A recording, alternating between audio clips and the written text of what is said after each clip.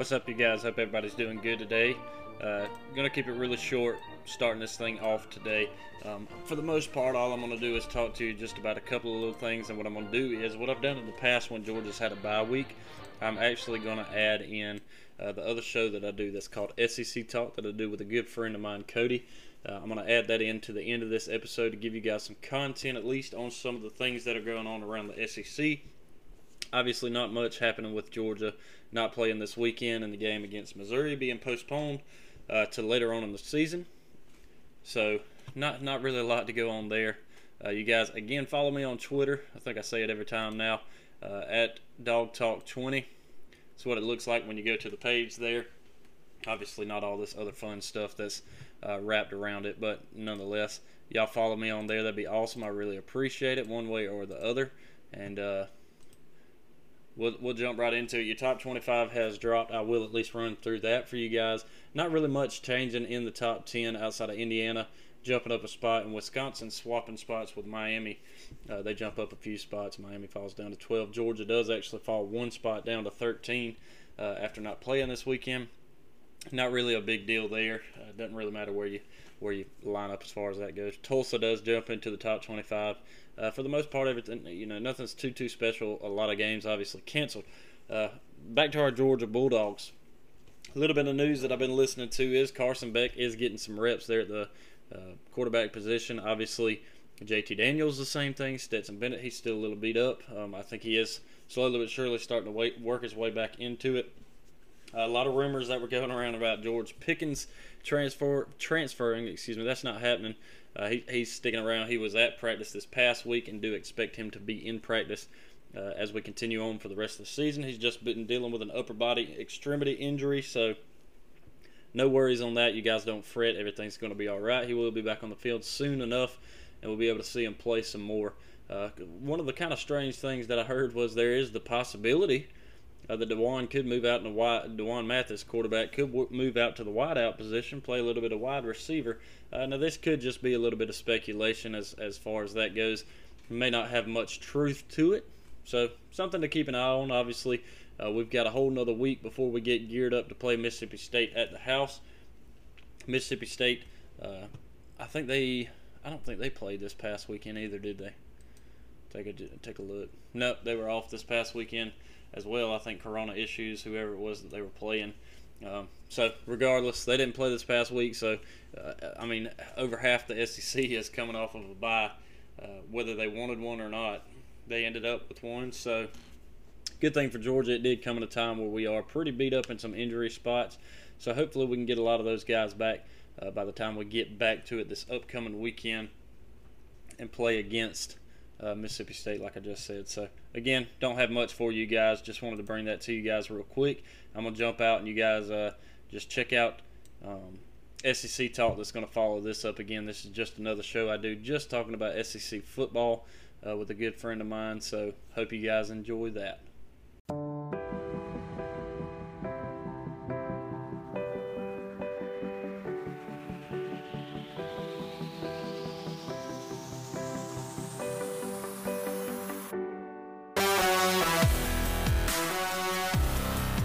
What's up, everybody? Welcome to another show of SEC Talk with your host Holden and Cody. Hope everybody's doing good today. Cody, how we doing after a pretty boring weekend as far as SEC football goes, with there only being just a handful of games, really? Not even a handful. The SEC played this weekend? Yeah, kind of didn't even feel like it, did it? Just the few games that we did end up having this weekend, it didn't feel like a normal weekend, that's for sure. Yeah, I think we had, 7 on the schedule to begin with? And yeah. 4 got postponed. We had the full coronavirus. That's right. We had the full slate going, and it didn't end up being the full slate that we ended up with on it at all, which was mighty strange. But sometimes. Well, I think. Go ahead. I said sometimes that's just the way it goes in this day and age, and this just strange year that we're having. It's 2020. That's about all you can. Yeah. That sums up this year. It's 2020. Yep. But yeah, like you mentioned, we only had 3 games this weekend, so with those 4 being postponed, not a lot of changes here in the top 25. We'll cover top 25 for y'all real quick. and also going over some news and some big news that just was released tonight on November 15th that we kind of thought was going to come around, but we'll get to that here in a few minutes. Yeah, like he was saying, running through top 25, a little bit of news. We'll obviously review those few things. We do have our Crimson Dog of the week. We got a couple of them for you guys. We'll go back through our picks, some East and West rankings that I finally updated after a couple of weeks, and some percentages as of today to make the college football playoff. So a lot to get to, even though there's not a lot at the same time. We're going to add some stuff to it to kind of make it fun for you guys. Y'all go ahead and follow us on Twitter and Facebook at SEC Talk 20. Whenever you guys get a chance, I'll go ahead and throw up on the screen for you guys watching visually. There's the 3 games from this weekend, as well as your updated top 25 right there. Cody, you want to go ahead and run through our new top 25 there? I know not much changed in the top 10, but rounding that out, there was a little bit of a change in the top 10. As far as the top 8, though, your top 8 stays the same going into week 12 of college football, finishing up week 11. Number 1 top dog of the year this week is Alabama. They were idle last week with the game against LSU being postponed due to LSU's numbers being too high. Notre Dame takes number 2 spot, sitting there. I think they had a game against Boston College and won that one fairly easily. Ohio State also had a idle weekend as their game against Maryland got postponed. Clemson sitting there at number 4 hole. Texas A&M number 5 hole, with their game also being postponed due to their numbers being too low. Number 6, you have Florida with their victory this past weekend over Arkansas. Number 7, you have Cincinnati. Number 8, you have BYU. And jumping into the top, well, they're in the top 10 last week. They're moving up a spot. The number 9 is Indiana. Jumping up to number 10 is Wisconsin, which is 2-0 on the season. So they must see something in Wisconsin that the rest of us don't, jumping them up 3 spots in this week. Sitting number 11, you have Oregon. Number 12, falling 3 spots, you have Miami. Georgia, who was idle, gets pushed back another spot to 13th. Oklahoma State sitting idle at 14th. Marshall jumping up, tied up now, according to this, tied up with Coastal Carolina. Both of them sitting at 15th. With that being the case, Iowa State is holding up at 17th. Oklahoma holding on 18th spot. Northwestern jumping up 4 spots to number 19. USC sitting at number 20. Liberty jumping up a spot to 21st. Texas falling 1 to 22nd.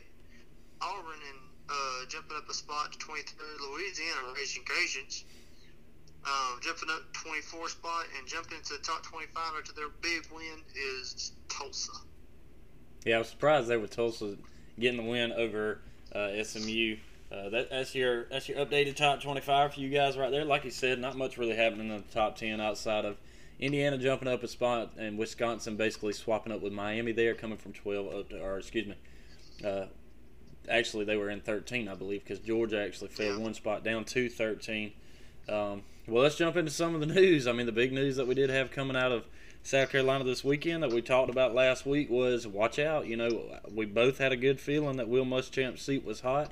Sure enough, it was. We had the question last week, in this strange year, can you or would you fire a coach?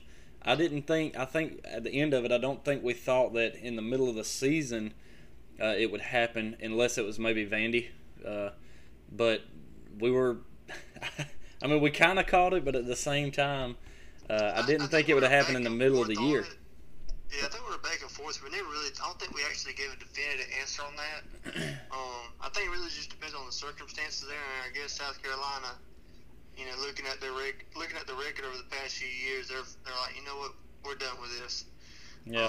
He hasn't produced a whole lot there in South Carolina, so they decided to get rid of old Muschamp. Yep. Athletic Director Ray Tanner, he did announce on Sunday Mike Bobo's going to come in and he's going to serve as the interim head coach for the remainder of the season. Muschamp was 28-30 overall in his 5th season at South Carolina. So I think the SEC is the first one to come out, and they're kind of, I guess, setting the tone for everybody, you know. And I think this could be a tone that kind of like a shock, you know, heard around the world.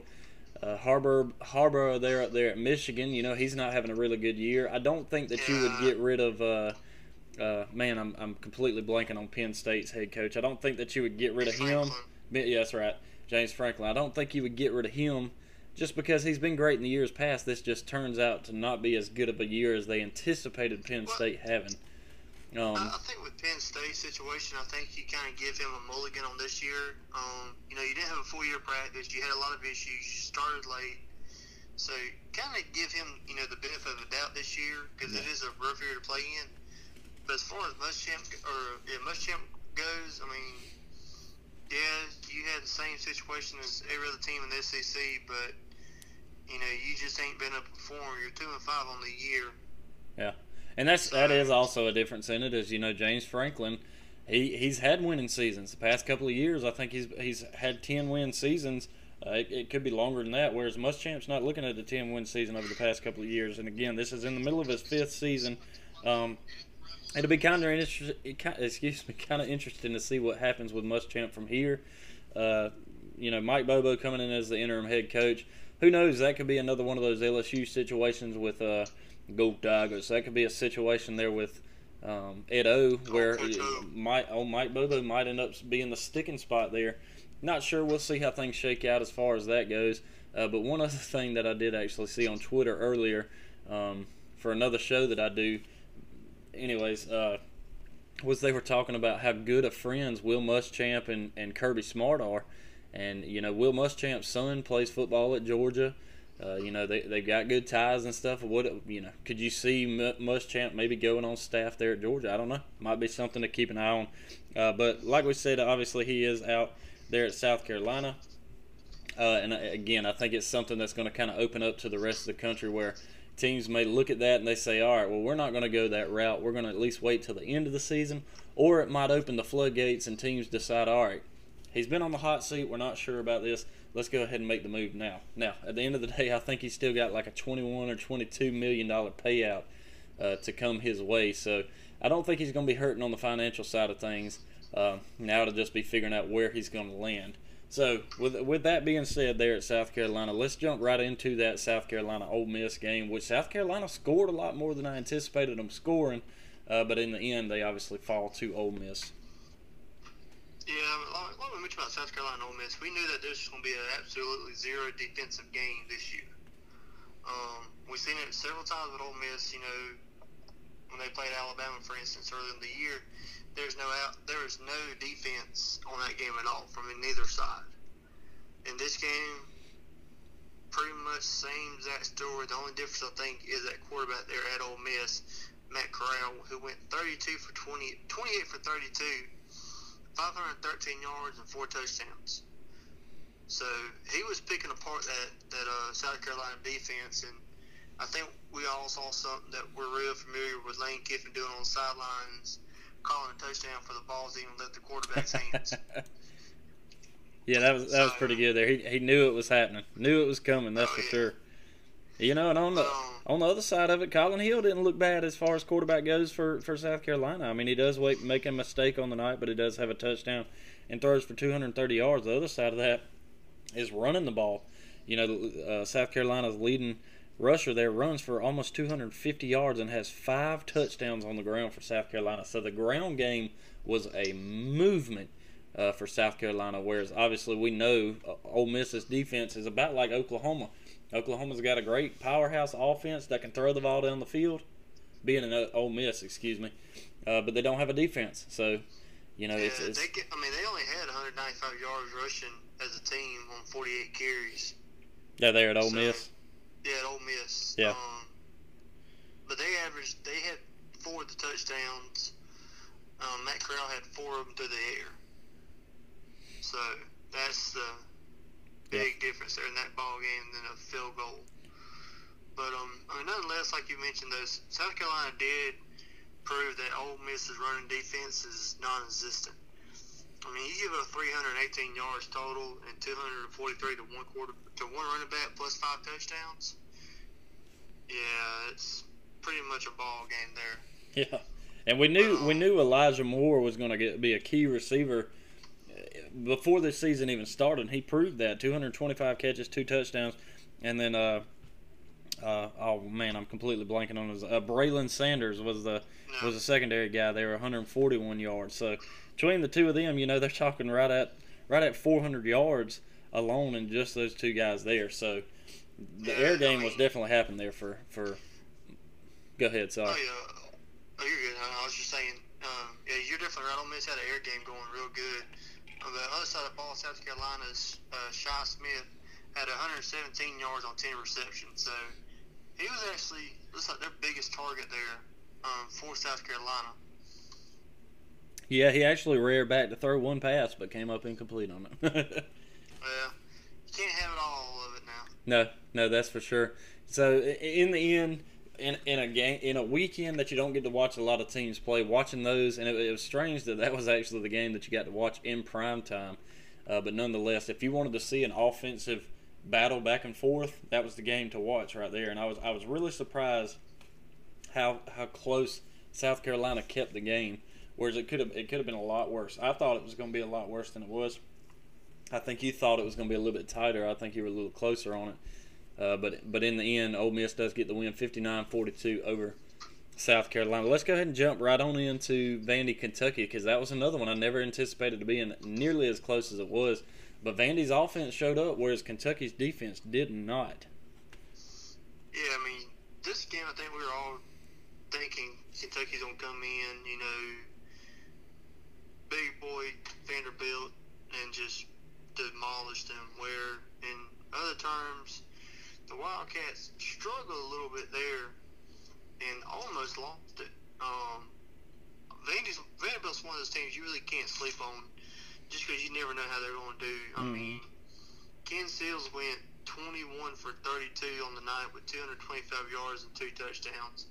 And then Mike Wright also went 1 for 1 with a 2-yard pass for a touchdown. So Vanderbilt's offense, they have a little spark behind them. They could do something. It's just getting that spark going earlier in the game. Because going into halftime, Kentucky had a 24-14 lead 24-14 lead on Vanderbilt, and Vandy came out after halftime and made some stops when they need to, but just couldn't finish off that game. Yeah, on that other side of it, Terry Wilson does go 13-15, 110 yards, 2 touchdowns on the night. Chris Rodriguez, he ran the ball really well for him, 149 yards, 2 touchdowns on the ground for him as well. Terry Wilson followed him up, 83 yards, 1 touchdown on the ground there. You got some really good guys going there for Kentucky, and they've got so much talent, but they just don't seem to be putting the talent on the field as far as it comes defensively. It seems like they can put some offense out there, but defensively they're having a lot of trouble, and that's been the topic of the year around the SEC is defenses for teams.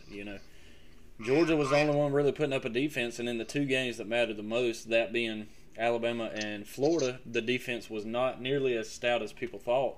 So it's just been such an offensive year for teams, and clearly we're seeing that. I mean, you're looking at Kentucky winning 38-35, just like we just said a minute ago. Ole Miss wins 59-42. I mean, when is the last time we saw SEC teams putting up, almost 40 points for both teams, or as many points as you're seeing on the board, and not either shutting teams out or defensively keeping teams within, under 20 points in a game? Yeah, I mean, you're seeing games now. I mean, this year alone, you're seeing games. I think all the games this year have been right at probably a combined score of 70 to 80 points. And it's been split. It ain't been one-sided for the most part. Mm-hmm. There's only been a handful of one-sided victories, so that one's kind of interesting to see what's going on there. Yeah, no, that's true. I was looking at the wrong one. No, you're good. Kentucky does move, and they improved to 3-4 on the season. Vandy falls to 0-6, still not looking good. I still don't see a win in Vanderbilt's book as they continue through the rest of the season. Looking at what their next 3 is going to be their toughest games of the year, I think. Yeah. And also remember that Kentucky last week also lost their offensive line, or the offensive line coach. Yeah. Oh yeah. To a 2-year battle of cancer. So I saw where I think the first play of the game, they lined up without their was it his left guard? I think that's what it was. Yeah. truly a touching moment there. That was special. I'm glad. You knew there was going to be something in it, and it's anytime something like that happens within an organization, to see somebody take just something as simple as a play like that, it means a lot, and to see that it's very moving to be able to see something like that. So I'm really glad that they were able to put something on the field to be able to commemorate him in that way. Oh, yeah. So that was special there for Kentucky. But in the end, Kentucky gets the very emotional win by a field goal, squeezing it out 38-35 on the year.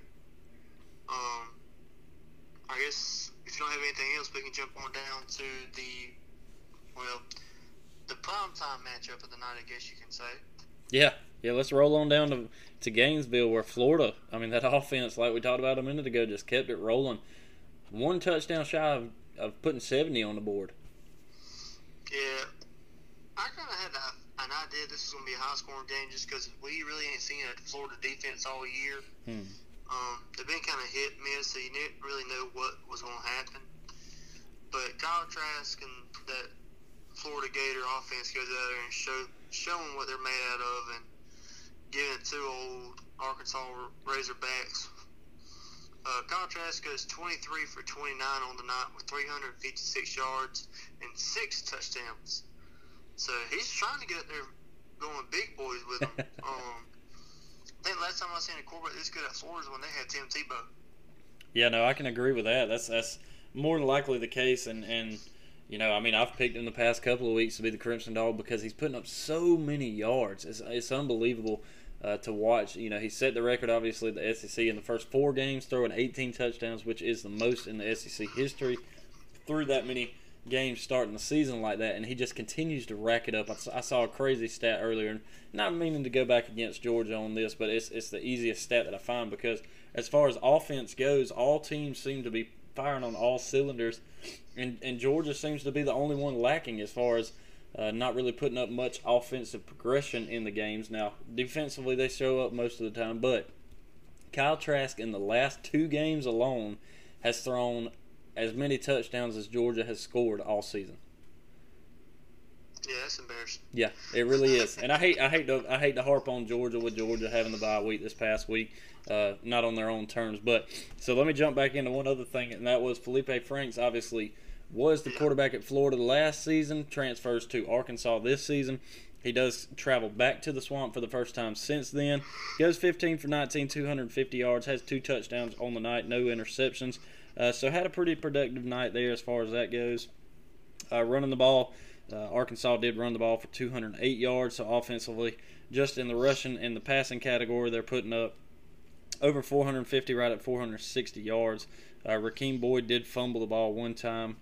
They're running the ball. He only ran for 10 yards through the game. Don't know if he got hurt or anything like that throughout it. But I was expecting Arkansas's defense to stand up a little bit more than they do. Yards?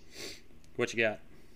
How many yards you said Rakeem Boyd had? I see 56. Sorry, I was looking at the receipt. I was looking at the receiving side of things. Rushing wise, he ran for 56 yards. Sorry about that. Did have a touchdown on the night, but receiving he only had 10 yards. All right. Yeah, I think yours doing like mine does. It kind of jumps down. Yeah, it'll slide, but yeah, unfortunately, like I was thinking, I thought Arkansas's defense would stand up a little bit more than they did. Didn't quite happen, obviously, if Florida beats them 63-35. I was pulling for that 17.5 to keep it a little closer. Sam Pittman, obviously, continue prayers to him. I don't think he's got any symptoms, but he's still out with coronavirus. We'll see how that shakes out for them because, like I said in previous episodes, I think that he's kind of the heart and soul and the momentum that there is in that Arkansas football team to get that team hyped up and going. Yeah, you look at Arkansas as far as defensive-wise. Florida only had 208 yards on the night rushing against them. So for them, and let's see, Florida had 45 yards, whereas Arkansas had 32. So defensive-wise, Florida and Arkansas, their running game defense is okay. Yeah. It's the passing game that Florida's taking advantage of. And I really believe that if you shut down that passing game, if you can get pressure on Kyle Trask, that's going to shut Florida down. Yeah. You saw that a little bit when when Georgia actually put a little bit of pressure on Florida. Kyle Trask had a little bit more trouble, but when they just sat back and only rushed 4 at him, he had all the time in the world to be able to find those pockets and hit them. Yeah. Obviously, having Kyle Pitts back there for him as well in that tight end spot made a big difference too. That dude's a beast as well. Oh yeah, I mean that helps you when you have big targets like that, but it also helps when you're playing a team whose defense just does not comprehend. Mm-hmm. Because there were several plays where there was wide open Florida defenders just because of a busted coverage. Yeah. And I think just about every one led to a touchdown. But I mean, when you have a quarterback in Kyle Trask that has the accuracy that he does too, it makes it hard to defend. No, that's for sure. You saw that against Arkansas, so. That's for sure, and I know this is looking ahead, but I will say in Arkansas, one fun one I'm looking up forward to is this upcoming week where LSU and Arkansas match up. Arkansas, I know this is looking way ahead of time, but Arkansas does open as a 1.5-point favorite there at home against LSU. A couple of other ones, again, just looking forward. Ole Miss is traveling to Texas A&M. Watch out for that one because Ole Miss can put up a lot of points there. It depends on if A&M's defense can show up in that one and if A&M's offense will also show up. The only other one that I'm really excited about is maybe that Tennessee-Auburn game. Maybe Missouri-South Carolina, but more Tennessee-Auburn. Again, that's looking way forward. Let's go ahead and jump right into our Crimson Dog of the Week. Cody, I know you were just talking a little bit about who you were thinking, and I think you just touched on your guy there. If you want to tell us who it is. I think we're just going to make him a permanent Crimson Dog of the Week just because of the stats he's throwing up. I think you had him 2 weeks in a row. Yep. He's going to go third week in a row on our show, guys. We're going to go with the quarterback from Florida, Kyle Trask, and the numbers he's putting up there. I mean, went 23 completions on 29 attempts, like we said, with 356 yards, 6 touchdowns, and a QBR of 96.7. And I think he has some rushing yards too. Yes, has 7 rushes for 8 yards.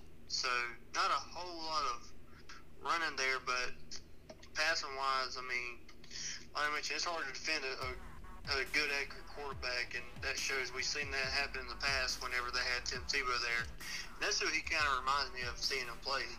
He looks like a Tim Tebow. Yeah, he's a tough dude, and sitting back in the pocket, if you give that dude enough time, he's going to throw it all over you. Like you said, he makes it the 3rd time this week. I decided I've got to change it up a little bit after having him 2 weeks in a row. And the only guy, there's probably a couple other guys I could have put out there, but the only guy that I wanted to put up outside of that is another quarterback in Matt Corral there at Ole Miss. 28 for 32, 513 yards through the air. He's averaging 16 yards right there, 4 touchdowns. 97.6. They had the same QBR in this game. How about that? Runs the ball 10 times, 20 yards, another touchdown there. So 5 total for him, 6 total for Kyle Trask. Couple of really good dogs there. If I'm not mistaken, this is Matt Corral's second 500-yard game on the year. It very well may be. That could very well may be the case. The first one, who was it they played? I think it was against Arkansas. He had 500 yards. It may have been. I'm not 100% on it, but congrats out to Florida's quarterback there in Kyle Trask, as well as Ole Miss quarterback Matt Corral for being the Crimson Dogs of the week. Let's go ahead and jump into our picks of the week from this past week. Didn't look too bad, Cody. You are now 19-6, and because I decided to take the strange other pick and finally even us up, I'll be 18-7 after pulling for Arkansas. I did take Arkansas in the over, or excuse me, not the Arkansas. I took Arkansas in the points at 17.5. Obviously, the couple touchdown win there for Florida, or few, I should say, a handful. That's a little bit more than 17.5 there, so I did lose that one. I did take the win for Ole Miss over South Carolina, get the win there. Moves me again to 18-7. Cody, you swept it. 3 for 3 in the baseball term, 3-0 in the football terms, putting you to 19-6. You were a lot closer in some of these games. Like we were talking about, I think Kentucky and Vandy, you picked it there 31-24, ends 38-35. A lot closer than I anticipated, but you picked it a lot closer.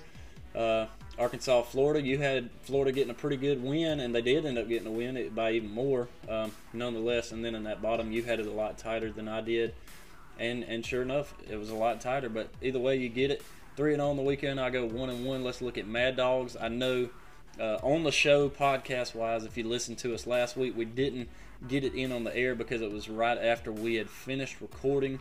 I actually got the message from him on it, and we did put it up on our socials, but didn't get it in the podcast. I'm at least going to get the results on it. Boom, there it is. He took the points with everybody. He took Vandy for plus 17 in this one against Kentucky. Obviously gets the win there. He took Ole Miss with 11 there against South Carolina, gets the win there. And he did the same as I did, taking Arkansas and 17.5 on Florida, falls there. So he goes 2 for 1 on the weekend. Had a winning weekend, though. Moves into 6-7 overall on the year. So not too bad of a day there from Mad Dog as far as his picks go through the week. I finally did update your East and your West rankings here. I'm going to run through them real quick, Cody, and we'll finally get back to you here. Florida does lead the East at 5-1. Georgia right behind them 4-2. Kentucky there in the 3 spot, 3-4. Missouri 2-3, following that up. Tennessee at 2-4. South Carolina 2-5. Poor Vandy down there at the bottom, 0-6. Oh, Dan, They're just kind of hanging around, aren't they? Let's jump over to the West real quick. Alabama 6-0. Standing at the top, A&M right behind them at 5-1. Auburn 4-2. Arkansas and Ole Miss at 3-4. LSU 2-3. Mississippi State holding up the bottom at 2-4. And one of the other segments that I wanted to jump through, Cody, that I think I sent to you a little bit ago, if you wanted to run through it with me. We now have updated chances to make the college football playoffs. I'll let you run through those real quick. If they finally sent to you, I don't know if they made it or not. Yeah, I got it. All right. Yeah, we're starting at the top of the list. You have, according to, I think they use the All-State predictor that they use for ESPN. Right now, you're looking at Alabama having an 89% chance of getting into the playoffs. Ohio State at 61, Wisconsin at a 55, Notre Dame at a 49 as of right now, Clemson at a 43, Oregon at a 30, BYU, a non-Power 5 team there, with a 25% chance, Florida with an 18% chance, Cincinnati, another non-Power 5 team there with a 12% chance, and Texas A&M with a 7% chance. So 3 of your 10 teams that have a chance to make it are SEC. Yeah, and these percentages, they're actually pretty good. You know, we were talking about it earlier. Wisconsin not having really played any games because of the coronavirus, kind of slowing them down the past couple of weeks. It's surprising seeing them way up there, but from what they've seen so far, they see enough to tell you, hey, these guys look good. The number that's kind of interesting to me is that Notre Dame's at that 49%, whereas Clemson's at 43%. Obviously, that's because Notre Dame beat them, but I think you and I think we're kind of both in the same boat as far as thinking that the rematch, more than likely in the ACC Championship, is going to have Clemson over Notre Dame. Listen, I don't follow the ACC deeply enough to know if they have like an East and a West or a North and South or anything like that. I think last time we looked at it, they do. They do or don't? They don't. Okay, so if that's the case, it'll be the top 2 that would play, which we would think that Clemson would probably edge them out the next time, just because it's hard to beat a team twice in a year. But I guess that's all of this is probably just based after this 11th week that we've been playing. So once championship weekend comes around, who knows, that may change up a little bit. Yeah, they don't have I thought they actually had a split, but I guess they don't. Mm-hmm. So yeah, that's I'll tell you, as far as the SEC goes, there, like you said, Alabama 89%, Florida 18%. Those two more than likely are going to be the team to play each other. Then you got A&M that's still in the mix. They do have a 7% chance there. They only lost to Alabama. If A&M can win out and Alabama can beat Florida, there is the chance, depending on what happens with Notre Dame and Clemson. I think is the biggest question, what happens with Ohio State and Wisconsin. I think that's your test right there.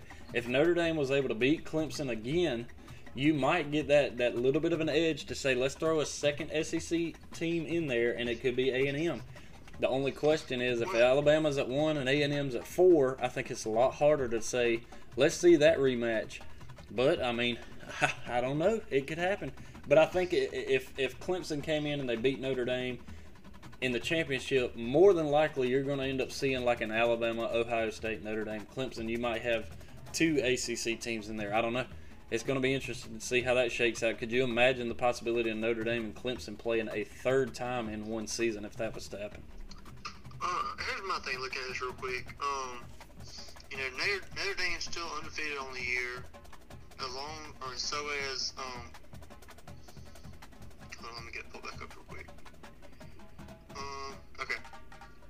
So your undefeated teams left out of that list is Alabama at 6-0, Notre Dame at 8-0, Ohio State at 3-0, Cincinnati at 7-0, BYU at 8-0, Wisconsin and Oregon both at 2-0, and I think that was it, right?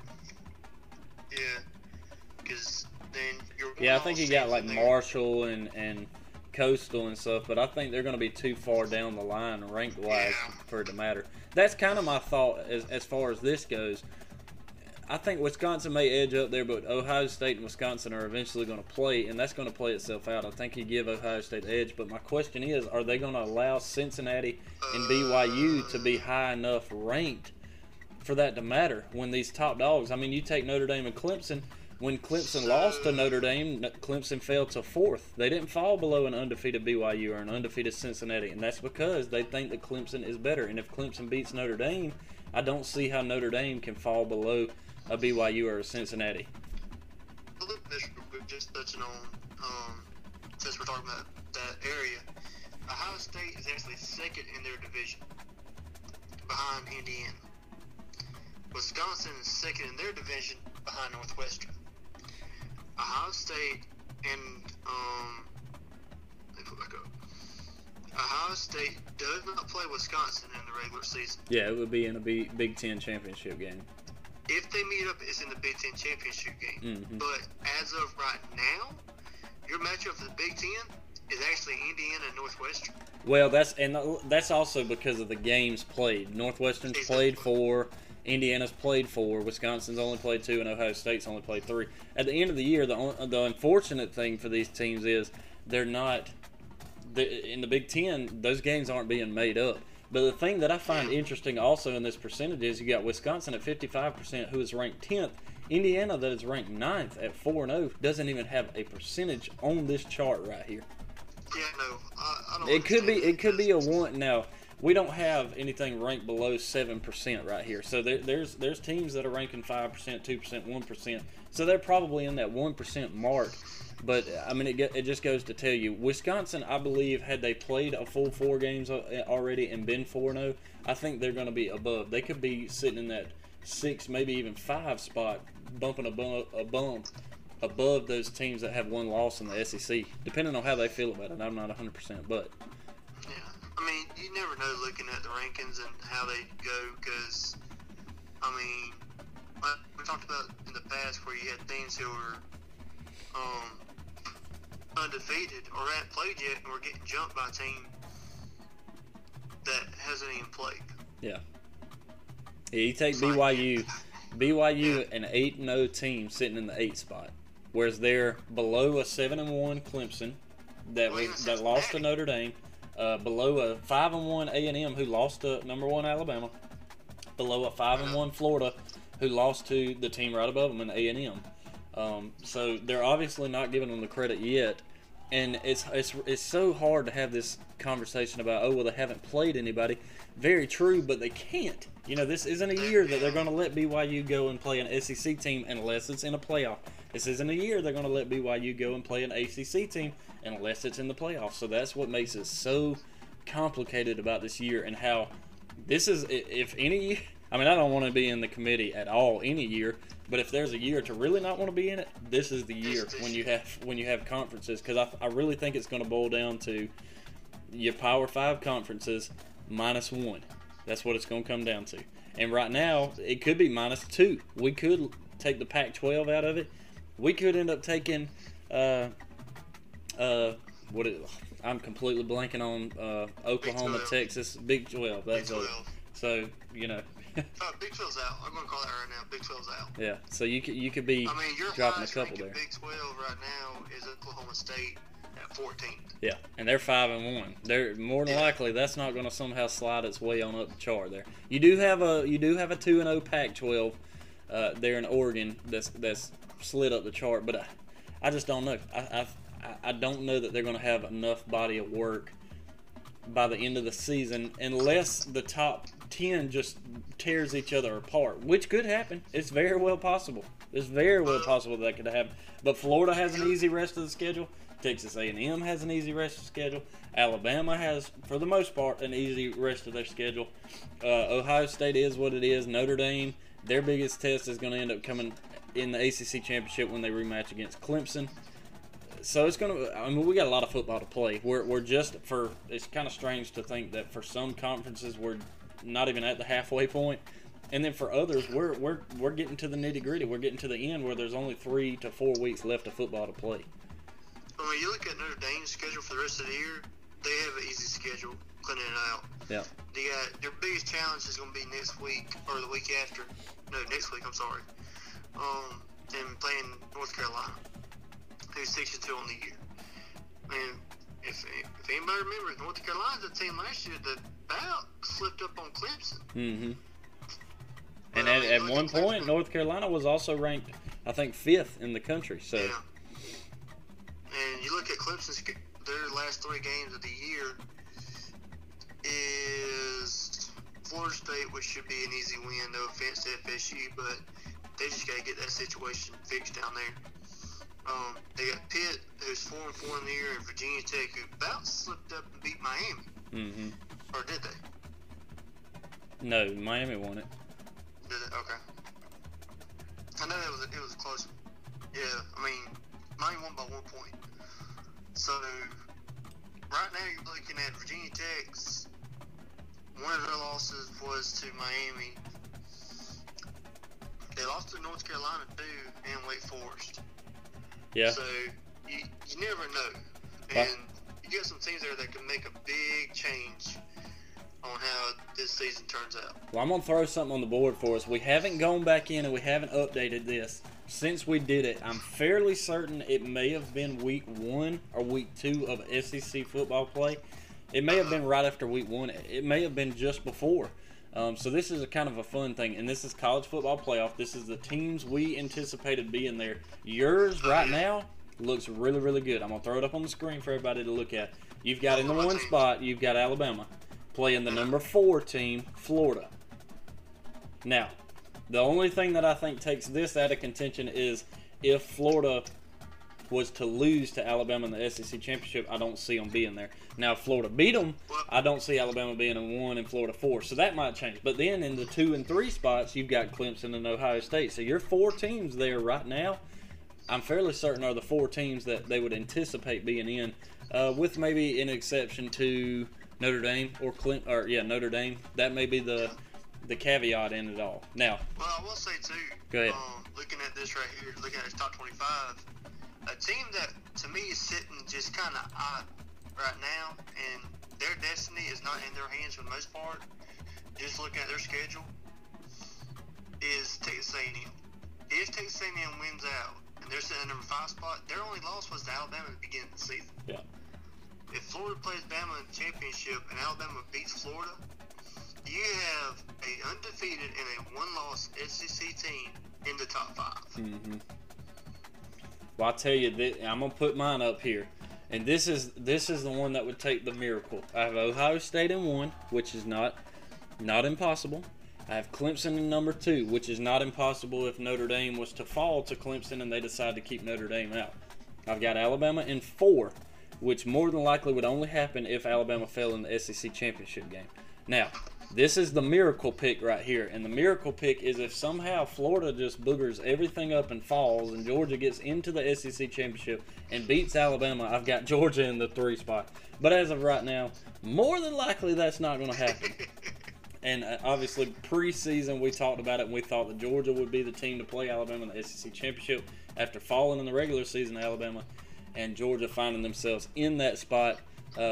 As of right now, I don't think that these are going to match up quite as well. We can, once we get a couple of weeks down the road, maybe right there at the end of the regular season, we'll put up who we think is going to end up in the playoffs before we get to championship week, which will kind of be a little bit of a fun thing that we could put up, just to kind of see what happens. Again, I'll throw the percentages back up so far for the teams that they're thinking as far as it goes on those games. Oh yeah, I mean, looking at it right now, you really can't make a lot of questions. Educated guess on who I mean, most time by this point, you can look at your top 20, your top 10, and be like, okay, you got a good idea of who's going to be your top 4. Yeah. Right now, I don't say that's set in stone because of that number 7 and number 8 spot being held by Cincinnati and BYU. Yeah.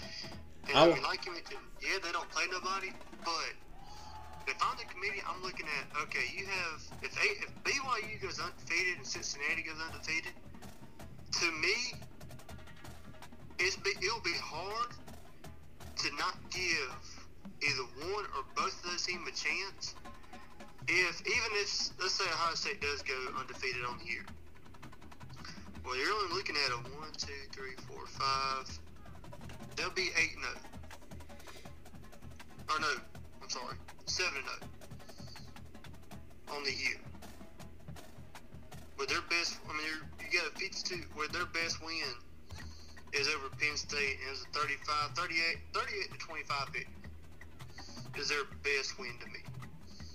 Yeah, I mean, they haven't been 3 games, but yeah. Now, their next game, who I think this game will determine and tell you how they look, is their game against this weekend against Indiana. Yeah. That game this weekend will tell you just how important this ranking is, because if Cincinnati, let me look at their schedule real quick. Game against Tulsa got postponed. They can go 10-0 on the season. They can go 10-0 in a regular season, and right now it's looking very possible. And this is who again? Cincinnati. Oh, okay.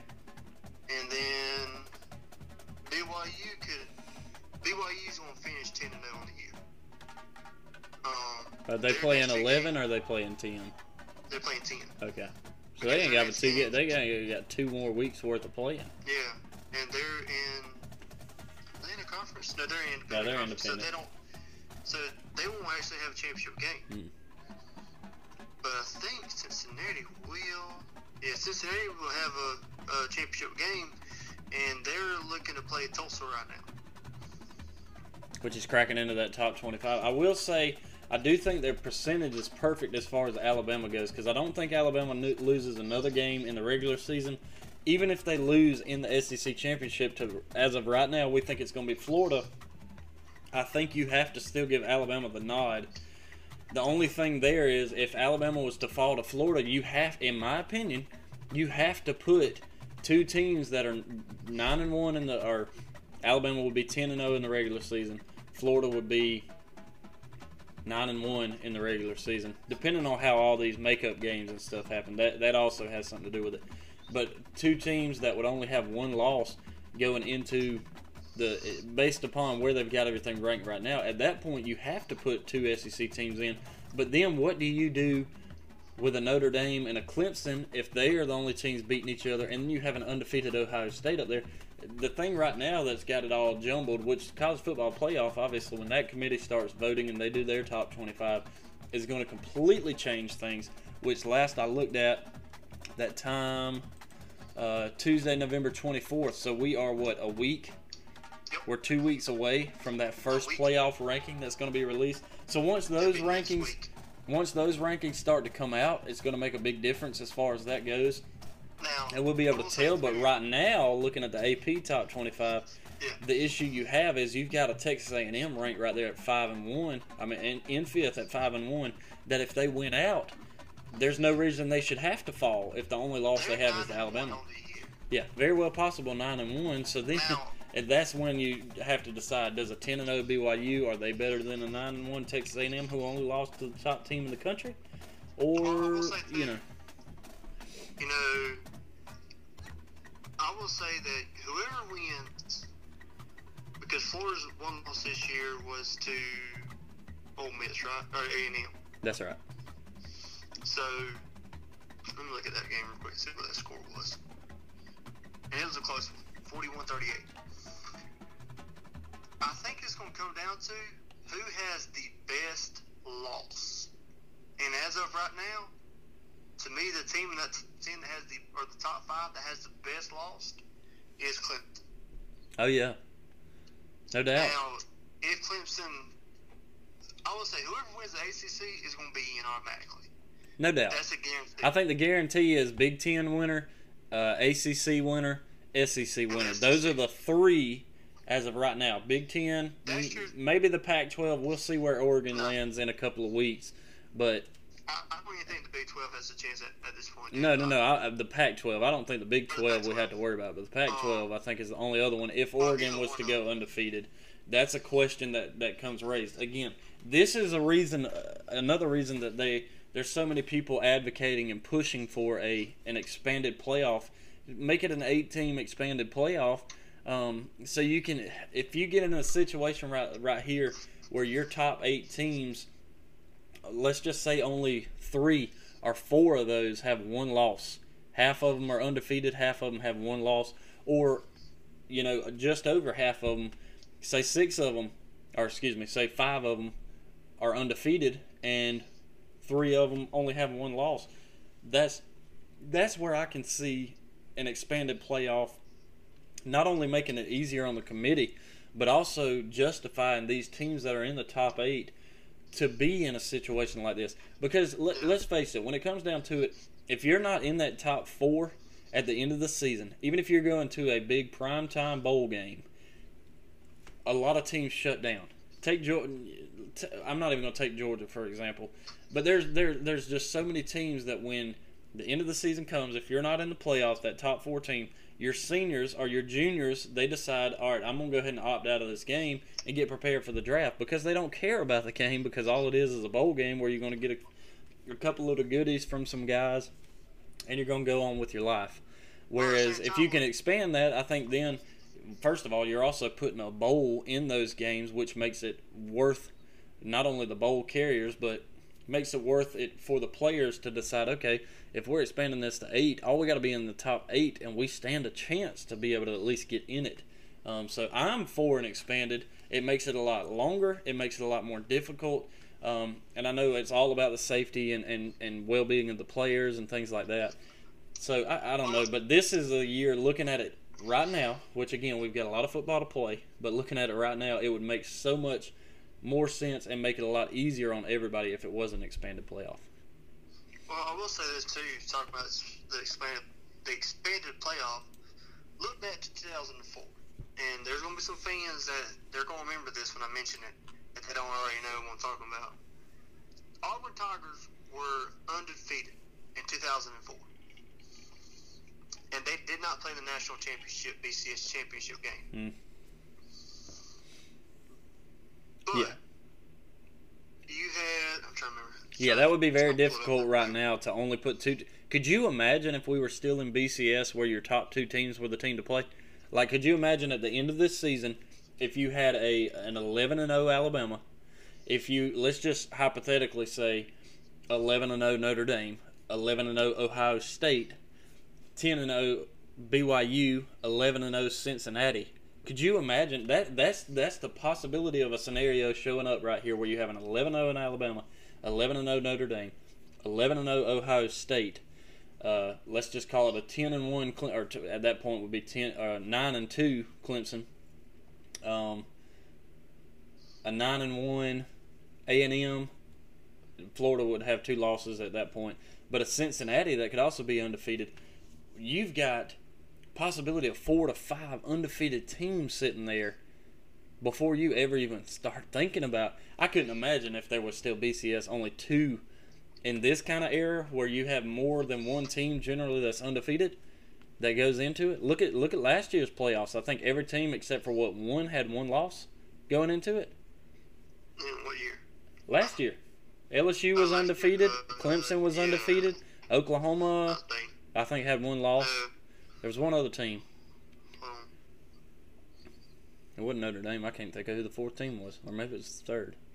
Ohio State. They were undefeated. So, you take 3 undefeated teams, how do you decide who gets in and doesn't? I think that's the same thing that you were making. Obviously, UCF, they're always going to have their argument for, yeah, we were undefeated, but we didn't get to play for it either. You know, it is what it is. Part of it's a body of work, again, but. I'm trying to pull it real quick. Come on now. While he's pulling it up, you guys follow us on Twitter at SEC Talk 20, and on Facebook, same thing. We're over there trying to be more active on it. Gets a little bit difficult throughout the work day. We don't do this full time. We both have jobs outside of this, so you guys bear with us as we try to put up as much information as quickly as we can, as quickly as we get it. Sometimes we're not as active, but I promise you, if you ever send us a message, like us, comment or anything on there, I promise you we will get back to you almost immediately when that happens, just because we do enjoy the interaction with you guys. I ain't gonna pull it up. Anyways, yeah, I mean, like you just mentioned, sorry. No, you're good. All that. You're good. But yeah, the BCS, I think I'm glad that we're out of it, and I'm glad it went to the 14 playoff. And a lot of people are saying that we need to go to the 8. And yeah, it'll extend your season, 2 more games. But at the same time, to me, I think it's worth it. Yeah. Because then you're going to get a better competition all around players. Mm-hmm. So I think it'd be a good thing if they went to the 18 playoff. Honestly, this year was the best year to try it out, just because of everything that's going on. Which they still could do that. It's not set in stone yet, because they haven't released. They've released the times and all, but they can still change it. You talking about this year? Yeah. Oh, I was gonna say I know they've already released the times and everything for the bowls. So the only thing that can happen this year is a four-game playoff. They couldn't expand it to an 8-game this season, but I know next season they have all the ability to be able to take action now. Well, I think whenever they get into the meetings and they look at it, they could probably still do it. Nah, Even this late in the season, I think they could. Yeah, I don't know. I know there's a lot of money and stuff like that. TV, there's way more behind it than we know. So I don't know as far as this season goes, but let's go ahead and jump out of the topic of the playoff, because like I say, there's a lot of football to be played before we really have to, sure enough, grind down to that kind of stuff. One thing I did want to talk about is, before we jump to a fun little question that I've got for you, is Kyle Trask. If it's me right now, if the Heisman has to be picked today, I think he's the guy who wins it. No knock on like Mac Jones. Obviously, unfortunately for him, having to have another week off with the coronavirus stuff going on, it takes some from him. Justin Fields, same thing for him. Trevor Lawrence, obviously being out because of coronavirus. There's a lot of big names in there that could truly matter. But right now, I mean, Kyle Trask there at Florida, he's rolling. He's rolling heavily. And if it ended today, I think he's the guy you got to give it to. Obviously, again, like we just said, a lot of football to be played, but that he's playing with his hair on fire right now. Oh yeah, and I mean, they mentioned already that. Let me see if I can pull it up real quick. I think he's actually leading the race now. I haven't looked at the actual standings. Yeah, I'd be surprised if he wasn't. But I mean, at the same time, I don't because of the performances he is putting up. Mm-hmm. And I mean, if you're putting up numbers like he is, go for it. That's great. Which I did see that they said there's going to be a virtual meeting this year, and they're not going to do. Yeah, that's strange. So that's going to be kind of fun to watch. Did I see correctly that it's also going to be on January 4th? And if that's the case, that's after the semifinal games. It is before the national championship, but it is after semifinal games. I always thought it was after the championship week. I thought it was that following week, before you even get to the playoffs. I may have been incorrect on that in the years past, but 10 hours ago, this is according to Bleacher Report.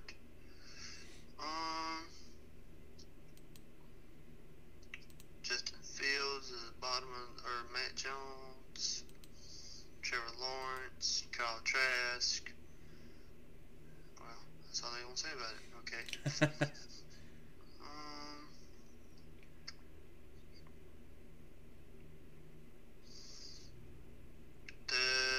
That was November 11th. So that was before last weekend. Oh, it's okay. We can find out. We can put it on there. We can put it on there at a later date when it comes. Well, let me hit you with a fun little question real quick if you're up for it. It's all gonna be kind of like seasonal based as far as this goes.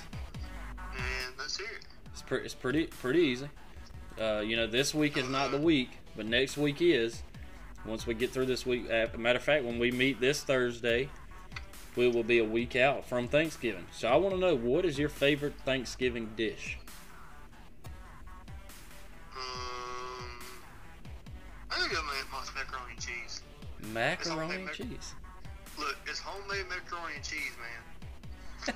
Because here's the thing: is you have your traditional, you have your traditional turkey and ham and stuff, and your traditional stuff, which that's great. But to me, it's everybody's go-to. Everybody's like, oh, that's it. I mean, you don't think of like macaroni and cheese because it's a bait. I'm telling you, it's the best macaroni and cheese you'll ever have. Okay? I get it. Hey, I'm all for it. No judgment here. Because no judgment. Last time we asked her for her ingredients, she said, I don't have ingredients. I just do a little bit of this, a little bit of that. Now that's pretty impressive. Now that is a family recipe right there. Yeah, and you've been doing it. Until you know that's enough. It's like, okay. Yeah, you've been doing it long enough to know. I've got to say, mine I think is going to be dressing. I mean, it's so hard to beat. It's just hard to beat dressing. I ain't talking about none of that you get out of a can or out of a box that you make. I'm talking about just true blue making dressing. There's just something about it. Put a little bit of that giblet gravy on there and just make it even better. As far as dessert goes, give me like a pumpkin pie or sweet potato pie. It doesn't matter. I like yams and stuff like that. So I love a pumpkin pie. Some people are kind of like, I don't know about that, but it's good to me as far as the dessert goes. You got a favorite dessert on there too? My favorite dessert is actually my wife's dessert. Now, Thanksgiving wise now. This Thanksgiving. Okay. It's a pecan pie cheesecake. Oh wow, that actually sounds good. I've actually started to get into where I really like pecan pie too.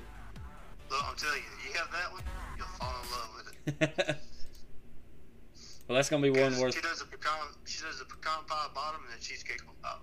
Well, that's gonna be one worth trying. Then I might have to get her to maybe not shoot a recipe, but just make it one time for us. Shoot, I gotta take one. I gotta get her to make one so I can take it to work for one of my captains. He loves it. There you go. One time, and every year so far, she's had to make one for him. There you go. Well, we're right here at the end of our time mark on it. You guys follow us on Facebook and Twitter at SEC Talk 20, like I've said before. Cody, you got any closing remarks, before we jump out of here? Yeah, let's get some input from our audience members. Guys, follow us on Facebook and Twitter at SEC Talk 20, and tell us what is your favorite Thanksgiving meal, or dinner, or food, or whatever.